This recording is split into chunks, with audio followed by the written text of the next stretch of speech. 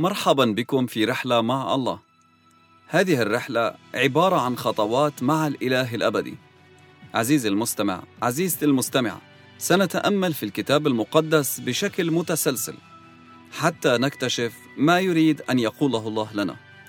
تأمل اليوم في إنجيل يوحنا الإصحاح 19 ومن العدد 38 حتى العدد 42. ثم إن يوسف الذي من الرامة وهو تلميذ يسوع، ولكن خفي لسبب الخوف من اليهود، سأل بيلاطس أن يأخذ جسد يسوع، فأذن بيلاطس، فجاء وأخذ جسد يسوع. وجاء أيضا نيقوديموس الذي أتى أولا إلى يسوع ليلا، وهو حامل مزيج مر وعود نحو 100 منا، فأخذا جسد يسوع ولفاه بأكفان مع الأطياب، كما لليهود عادة أن يكفنوا. وكان في الموضع الذي صلب فيه بستان، وفي البستان قبر جديد لم يوضع فيه أحد قط، فهناك وضعا يسوع لسبب استعداد اليهود، لأن القبر كان قريبا. يسوع هو أشهر شخصية عرفها التاريخ. مفيش حدا أشهر منه في كل العالم، ولا حدا معروف مثله على مر الأزمنة. ولادته كانت مذهلة جدا، كيف أنه الملائكة خبروا الرعاة بولادته في لوقا الإصحاح 2، وكيف أنه المجوس الحكماء اللي عرفوا من النجوم عن ولادته أجوا علشان يسجدوا له. هم بيسألوا في أورشليم وين المولود ملك اليهود عشان نسجد له، ولما بيلاقوه بيسجدوا له، بيقدموا له هدايا ذهب ولبان ومر، مثل ما هو مذكور في متى الإصحاح 2.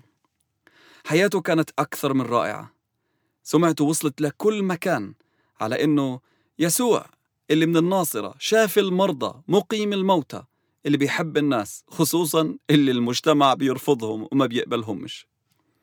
والآن أحداث موته، صلبه المرعبة، كل الناس بتسمع فيها وكل الناس عرفت عنها. واليوم قرينا في هذا النص قصة دفنه، ويوحنا بيحكي لنا عن شخصين. الأول يوسف اللي من الرامة، اللي مذكور عنه في الأناجيل الثانية إنه هو رجل غني جدا، وإنه هو واحد من تلاميذ يسوع، لكنه كان بيخاف من اليهود، فما كانش بيعلن إنه هو تلميذ يسوع. لكن الآن موجود. وكمان نيقوديموس كان موجود. هدول الاثنين مع بعض بيهتموا بجسد يسوع. بيروح يوسف لبيلاطس وبيطلب منه جسد يسوع، وهذه القصة على فكرة مذكورة في ال4 أناجيل، لكن اللي مش موجود في ال4 أناجيل اللي هو نيقوديموس. مش موجود إنه هو كان موجود، مكتوب بس في إنجيل يوحنا عنه. هذا الشخص اللي كان مؤمن بالسر، اللي على الأغلب كان من ضمن الرؤساء اللي انكتب عنهم في يوحنا 12:42 إنهم آمنوا بالرب يسوع، لكن لخوفهم من الرفض خبوا إيمانهم، لأنهم كانوا بدهم يرضوا الناس اللي حواليهم. وهلأ بيجي الوقت ليوسف إنه يجمع قوته ويكون شجاع ويعلن عن إيمانه. والشيق إنه بيعمل هيك بعد ما يسوع مات. مش عارف إيش اللي خلاهم بعد ما يسوع يموت إنهم يظهروا إيمانهم، إنهم يبانوا. شو اللي خلى يوسف يعمل هيك؟ شو اللي خلاه يروح لبيلاطس ويطلب منه الجسد؟ على الأغلب كان هو له مكانة عند بيلاطس، ممكن كان عنده مركز عالي في أورشليم، عشان هيك كان بيعرف بيلاطس شخصيا. لكن شو اللي خلاه يطلب الجسد في هذا الوقت ويوقف لجنب يسوع؟ ممكن يكون عشان يكرمه، ممكن حس بالذنب والشفقة عليه وحب إنه يعمل شيء كويس علشانه. في متى الإصحاح 27 والعدد 60 مكتوب إنه هذا القبر كان ملك يوسف، هو حفره لنفسه في صخرة، والآن بيعطيه ليسوع. يوسف كان تلميذ رائع، بالرغم من إنه كان بالسر، لكنه الآن بيعلن إيمانه بيسوع، وإنه واحد من أتباعه، بإنه أعطاه قبره، لأنه كل اليهود عارفين إنه هذا القبر كان ملك يوسف اللي حفره مخصوص عشان حاله في الصخر. والناس طبعا رح يعرفوا إنه أكيد في شيء بين يوسف وبين يسوع، وإلا ما كان رح يعطيه قبره عشان يندفن فيه.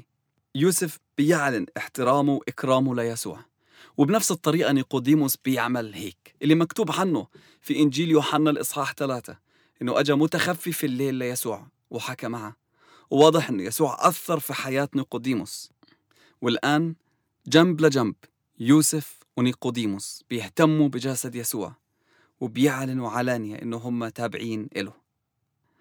عارف شو اللي بفكر فيه لما بشوف هذه القصة؟ إنك تيجي متأخر أحسن من إنك أنت ما تجيش أبدا. أيوة، أنت سمعت حلقات كثيرة من إنجيل يوحنا، مش عارف شو اللي أنت فهمته، مش عارف شو اللي أثر فيك. ممكن تكون مثل يوسف ونيقوديموس، مؤمن لكن متخبي، خايف من الناس اللي حواليك. كنت تكون فكرت كثير وموضوع شاغلك على الآخر وعندك صراع جواك، شو بدي أعمل؟ أو ممكن اتجرأت وتناقشت مع الناس اللي حواليك، مع أصحابك، لكن لسه ما وصلتش للنقطة اللي تاخد فيها موقف واضح إنك تعلن إيمانك بيسوع.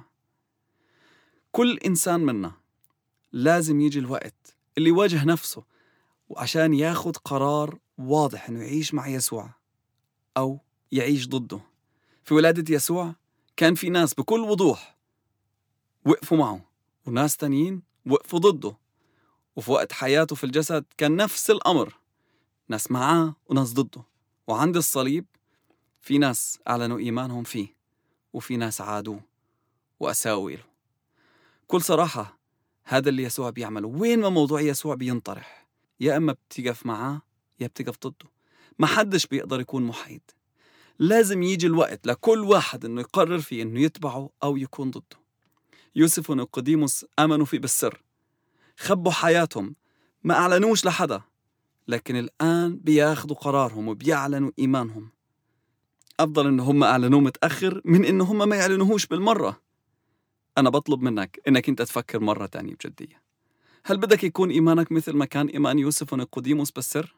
ما حدش يعرف عنه، حدش ينتبه لك أنت مين، كل الناس يفكروك زيهم، أنت هو نفس الشخص اللي امبارح واليوم رح تضلك زي ما أنت؟ ولا بدك تاخد خطوة جدية بإنك توقف لإيمانك، تعلن إيمانك للناس اللي حواليك بكل وضوح، بمين أنت بتآمن وليش أنت بتآمن فيه؟ أنا بشجعك إنك تعلن إيمانك، ما تعيشش في الخوف وتحرم اللي حواليك من فرصة إنهم يسمعوا عن خطة الله الرائعة لخلاصهم من خلال الرب يسوع، حتى يكون عندهم الفرصة مثلك إنهم ياخدوا غفران لخطاياهم، ينجوا من جهنم ويقدروا يعيشوا بسلام مع أنفسهم ومع الله. الخوف مش من عند الله. الخوف سلاح إبليس بيستخدمه عشان ما نقدرش نعيش في الحرية والفرح. الخوف نفسه عذاب. أنا بصلي لك الآن باسم الرب يسوع المسيح إنه كل خوف على حالك من الناس اللي حواليك، من عائلتك، من المجتمع، إنك تترفض أو إنك تتعرض للمضايقات أو حتى للاضطهاد، أنا جاي أصلي باسم الرب يسوع المسيح إنه يتركك. أنا جاي أصلي إنك أنت تعيش بحرية، وإنك أنت تستقبل شجاعة يسوع. الروح القدس يملاك بالشجاعة إنك أنت توقف للحق وتعلن إيمانك. أنا بصلي إنه الله ينير عينيك مثل ما أنار عينين نيقوديموس اللي كان خايف ومخبي إيمانه، لكن واضح إنه في أمر صار، عينين فتحت وفهم إنه في تخبية إيمانه هو الخسران. لازم يعلن الحق. وأنا بصلي إنك أنت تعرف إنه الآن لازم الحق يعلن، وإنه ما تعيشش في الخفية للأبد. باسم يسوع، آمين.